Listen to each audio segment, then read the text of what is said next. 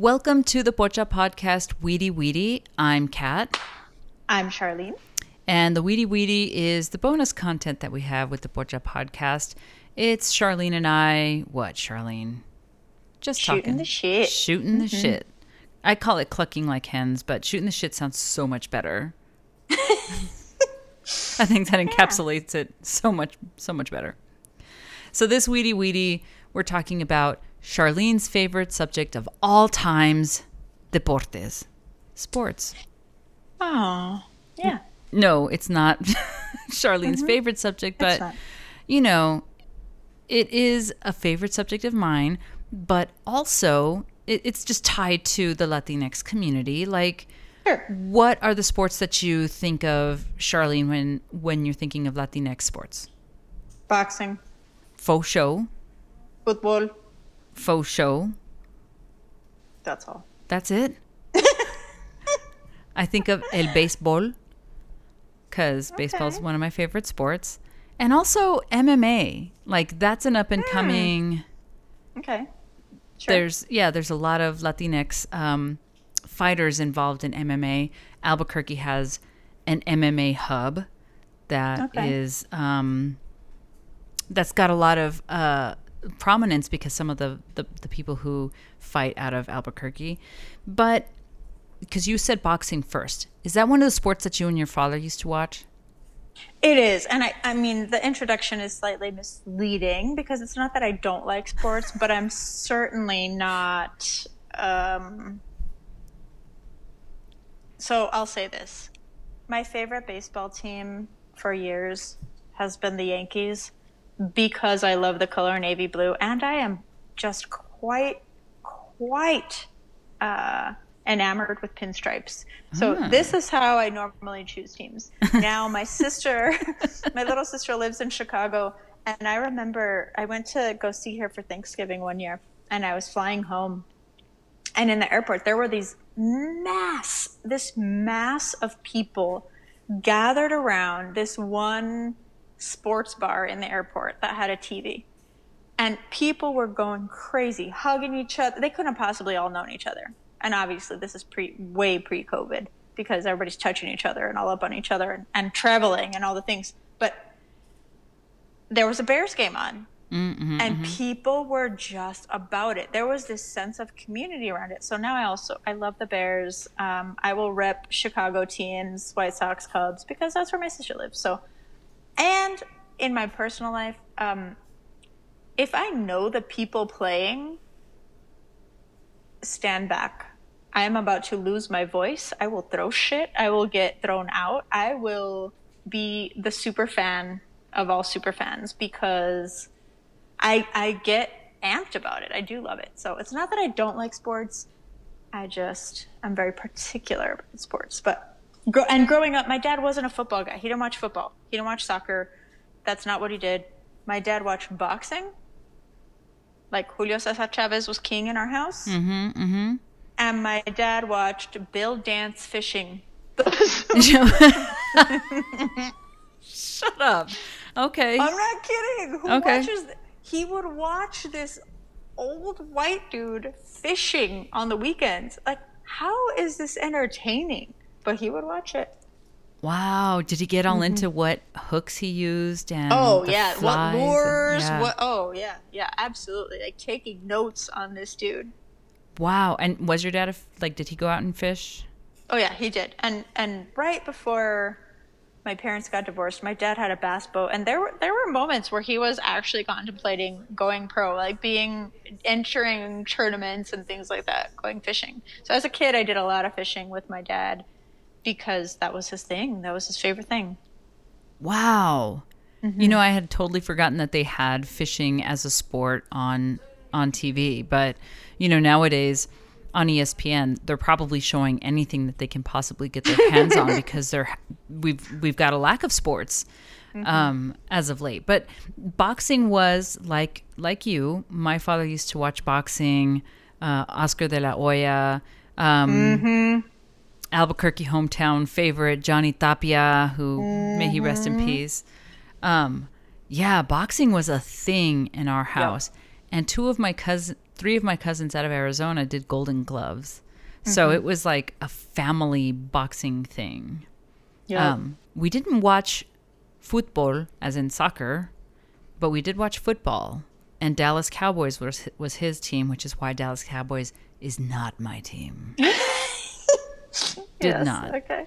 But those are some of the ones that are tied to the Latinx community.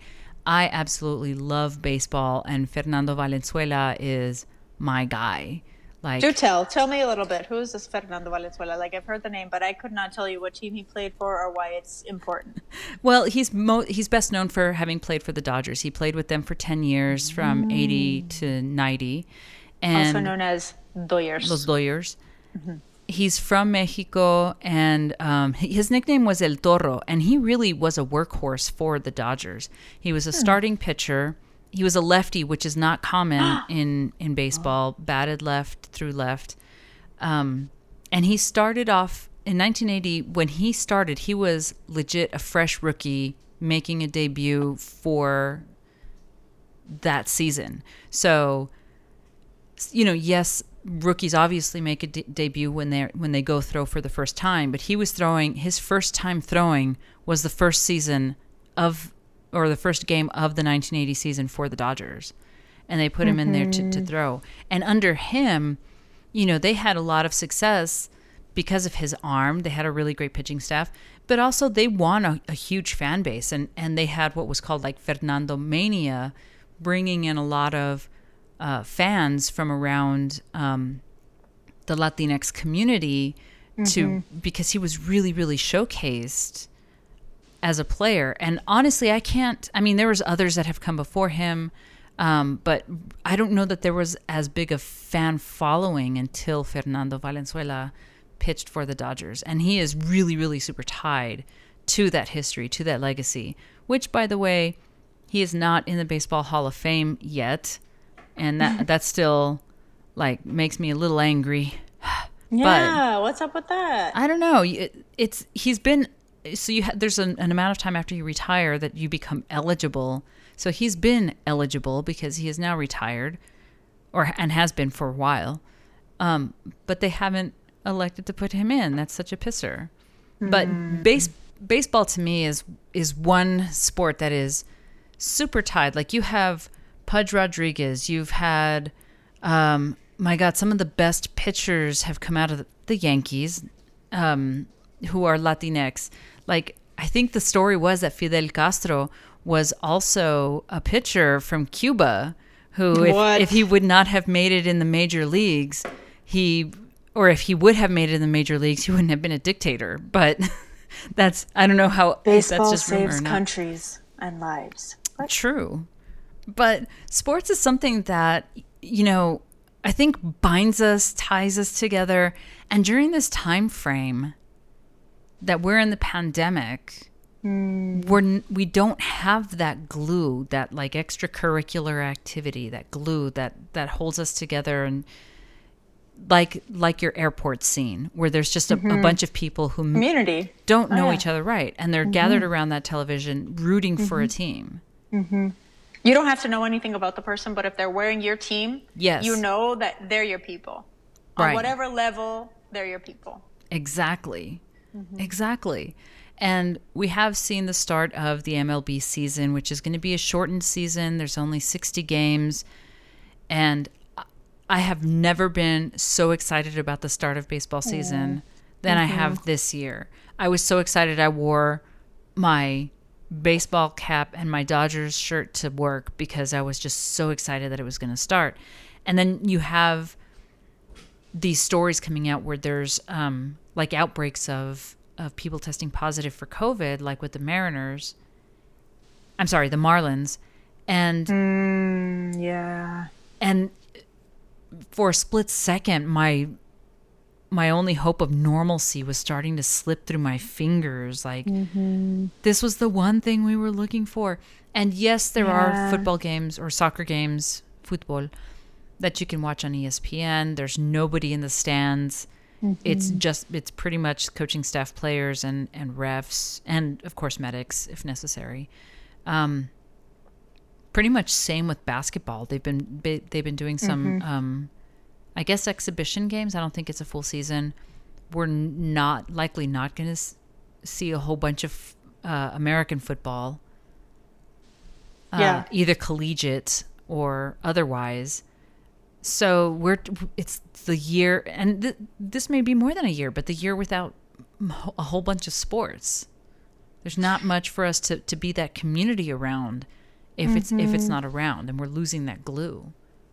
Yeah, and you want people to be safe. You want people to just have that ability to not be around others if they need to. But like, if that's your job and you're getting paid to play, then they're telling you need to get out here. I don't know how much of a choice you have. I also think definitely sports can unite strangers, people that don't know each other, but also it feels like sports as of late has been a platform that players are using to let their political views be known and let their their identities. Like, I'm not just a football player. I'm not just a basketball player. I am a person and I have identities, and these are my identities, and I'm going to represent those here on this platform for everybody to know.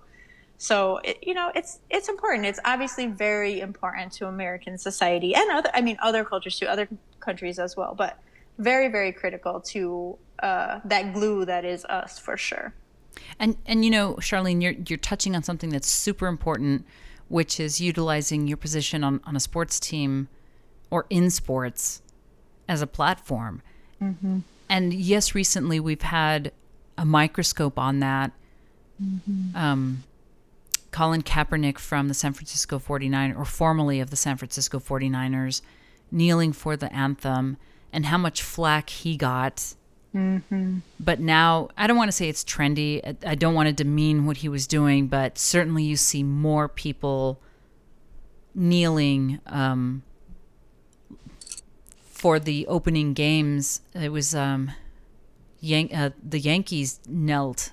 I think almost all of the team members knelt for the national anthem.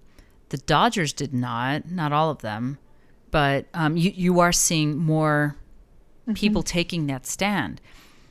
And not that Colin Kaepernick is the first to have done this. No, there were the Olympic track runners who got stripped of their medals because they lifted their fists in recognition of the oppression.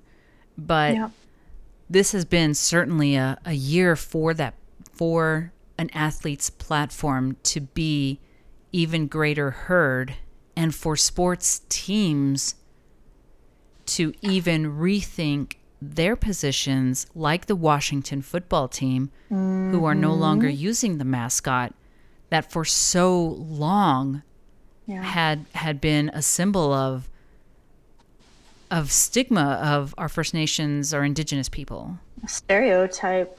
Yeah, such a stereotype of them. And this year really has caused that, caused people to look differently, to be introspective, to even make different decisions. Here in our own city, Charlene, one of our high schools, which was named after a Spanish conquistador who didn't find New Mexico, but claimed it for New Spain. Yeah. And was incredibly oppressive to the indigenous people, the Pueblo people here in New Mexico. And by oppressive, you mean murder, rape, pillage. Almost killed an entire tribe, the Yakima Pueblo. Yeah. And a school was named after him in Las Cruces. It's one of the most recent schools. There's 4 here. And the school board, it was a huge deal to change the name. Mm-hmm. And it's just incredible what we've seen this year of just, I don't want to say enlightenment, but definitely eyes opening, second thoughts happening on treatment, actions, even your history of what you've said and where you can grow. Absolutely. And I think, go ahead. No, I agree. I think seeing some of that play out in the sports arena is incredibly important because of that community. Mm-hmm. They are leaders. They make a difference. Their voices are heard. So when it happens in sports, it can cause those conversations. It can be a culture shift. Right. Yeah. And I do think there is a wider audience that is taking a second look and taking the time to say, this is my team. If they're taking a hard look at what this means in terms of what they stand for, then maybe I too should do that. Maybe I should take a closer look. Maybe it's not just a name. Maybe it's not just a mascot. Maybe it means something to a group of people I haven't considered before. And then there are some people that are like, why do you got to politicize everything? Why are you making this about whatever? And, everybody gets offended by everything. There's all of that kind of talk too. And,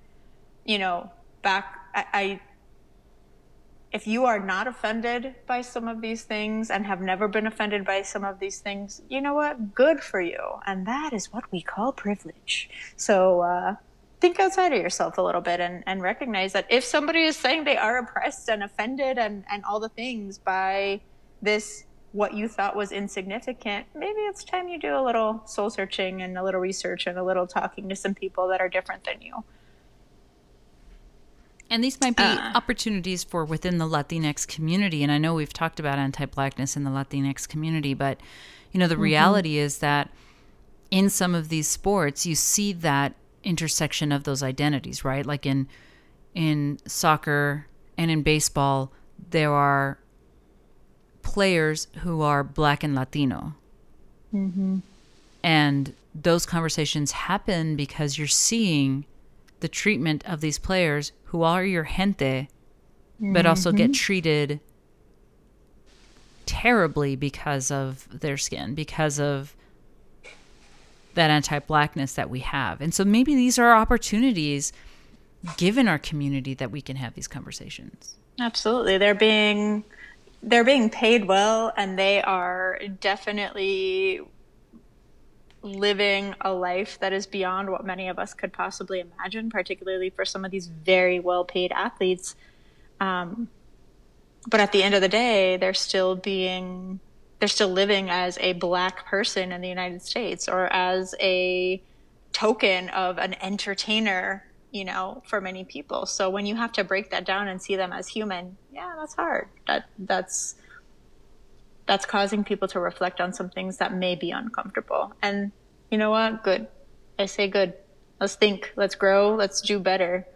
You're talking about Oñate and you're talking about soccer, and it's reminding me that a guy that I grew up with as a teenager, in adolescence, was an amazing soccer player, one of the most amazing soccer players I've ever seen. Freddy Juarez, Wencho Oñate. Also played for the Patriots for a little while, soccer team, but he's now the head coach of Real Salt Lake, the MLS team. So shout out to Freddy, because he's amazing.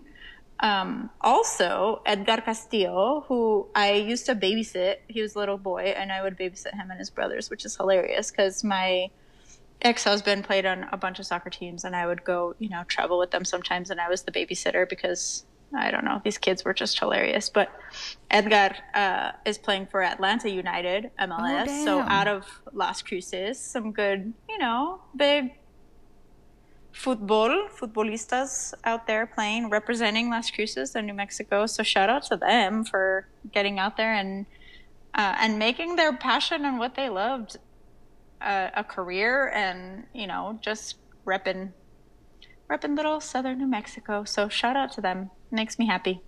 I'm going to give a shout out to you too, because when I brought up the topic of doing deportes, sports, for our Weedy, you're like, wait, but you're going to have to do the heavy lifting. And I had to keep reminding you, you started a sports league in our own city. I know. You can't separate yourself from that. So, Yeah, you're right. And I still say that was my first baby. I love my children, but that was my first baby. And I will always be so proud of Crossroads City Derby, Flat Track Roller Derby. I did not ever consider, I played sports in high school. Correction, I was on sports teams in high school. But that was the first time I considered myself an athlete, was when we were playing roller derby. It was the hardest thing I had ever done. And it changed my mentality completely to be on the track with other badass people who were literally trying to protect me, and I was trying to protect physically. It changed so much of what my reality was in that moment. And if I go to a roller derby game, yeah, I'm losing my voice. I'm going to embarrass my family. It's all going to fall out, all of it. Cray.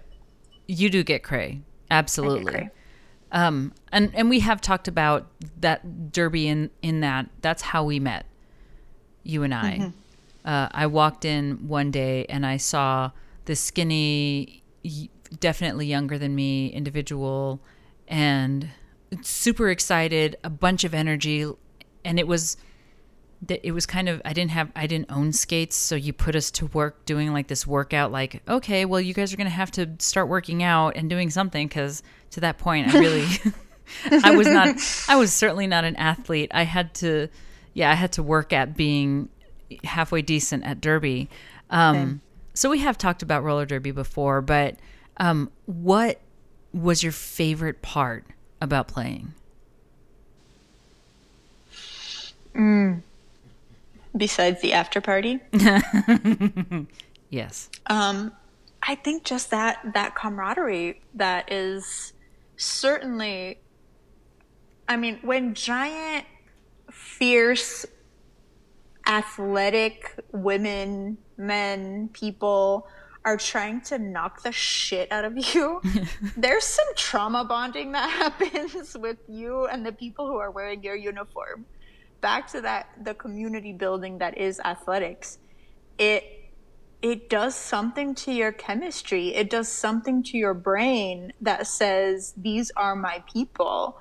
And in those moments of competition, very, very physical competition, those are your hermanas. Like, those are your people. There is no doubt that you are putting your bones and your blood on the line for these folks with your uniform on. And it's such a beautiful thing.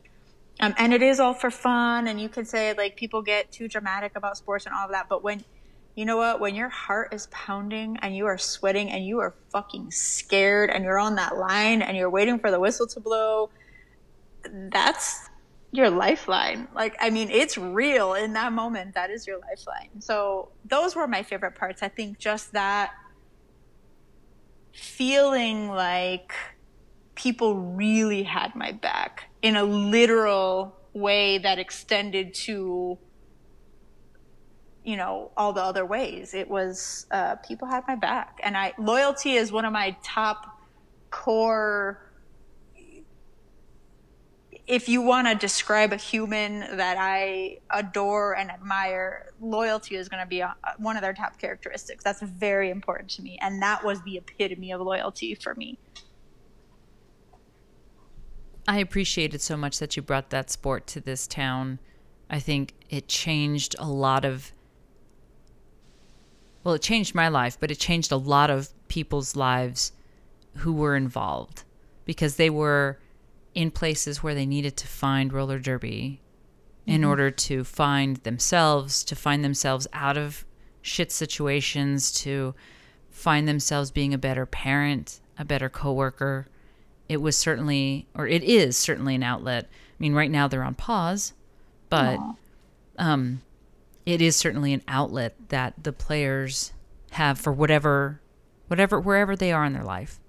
Absolutely. It meant so many different things to different people. And for the most part, people got out of it what they put in. And that's also something. I mean, it's not always in the world where the harder you work, the more benefits you reap from things. And Derby was kind of one of those things. I mean, the harder you worked, it showed. You know, if you proved yourself on the track, if you worked hard, then people appreciated that. Even if you weren't the best skater, even if you weren't the highest scorer, even if there was this respect that you could earn by giving it your all, whatever that looked like in that moment. So that's kind of a beautiful thing that I feel like is pretty rare other places. Agreed. And I love that sense of community that has bonded us, with other friends that we've just stayed in contact with, that are part of our family now. And that's what, you know, when I think of sports, I think that's part of sports inherently, is that family that you've created in this whatever track, field, basketball, whatever venue you're at playing that sport. You've created this tightness, this close-knit community, this family. I do think, though, that there is something unique about a roller derby player where I can't see that just some dude on the street who's like, yeah, bro, I used to play Gus Macker. And then this other dude that used to play Gus Macker, like that they're going to be hugging in the street when they were strangers before. But if you find somebody who played derby wherever and you don't know that person from anybody, and they see you and you're like, oh yeah, I used to play Crossroads City Derby. I was a Susia. They're like, oh, I used to play whatever small town, wherever. You're instantly bonded. Like, and I mean, I gotta say that comes from a female-dominated sport. I don't know that you find that in other places. There is something unique about derby that bonds people in a way that I haven't seen other places. Very true. One of the beautiful things about roller derby, tying this back to Latinx gente, is just how many teams there are out of Latin America. Mm-hmm. And for me, it's just so beautiful to see them on the track competing, because other sports are so heavily white dominated, right? Like USA, Russia, and, you know, Europe, they win the gold medals and whatever all the time. But with derby, when you go to the World Championships and you see Team Brazil and Argentina and Mexico, and I'm just like, hell yeah. That's how many are coming out and are playing and doing their best and just being amazing on wheels. And I'll lose my voice watching them play. I love it. I absolutely love seeing how much that has grown and the empowerment that comes with it in playing this sport. So for all y'all listening to the Weedy Weedy, when the question is asked, what sports do you tie with the Latinx community? And you go down the list, boxing, soccer, baseball, roller derby. That's going to be on your top 5, I hope. Do it. And talk about it as a sport. We need more recognition, more awareness. Roller derby as a sport. But whatever your sport is, however you find community, people are definitely feeling that gap right now, feeling that loss of belonging. So when are we gonna get back to that, Kat? I don't know. Baseball's not looking so good. We'll give it another year and change. Vaccines are happening. Hopefully with people wearing masks as they should, when they should. In a year, we'll have some light at the end of the tunnel, and we can once again start watching and bonding over 9 people in a huddle wearing helmets, getting ready to crush the other side, or whatever sport it is that you watch. Yes. And, let us know. Drop us a line. What's your favorite sport? What are you doing to make up for the lack of sports right now? Are you watching fishing? Are you watching Bill Dance reruns? Inquiring minds want to know. Yeah, so let us know. Hit us up. Where can they hit us up, Charlene? Oh, Instagram. Pocha Podcast. Instagram. You can find us on Facebook.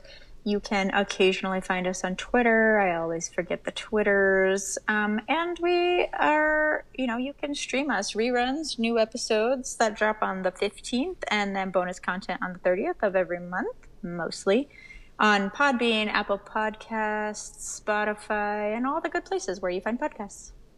That's our rundown because you're the bestest in the Westest. Aww. Yes. This has been the August Weedy talking sports, all things community within sports and love. Aww. I'm Kat. I'm Charlene. Catch you next time.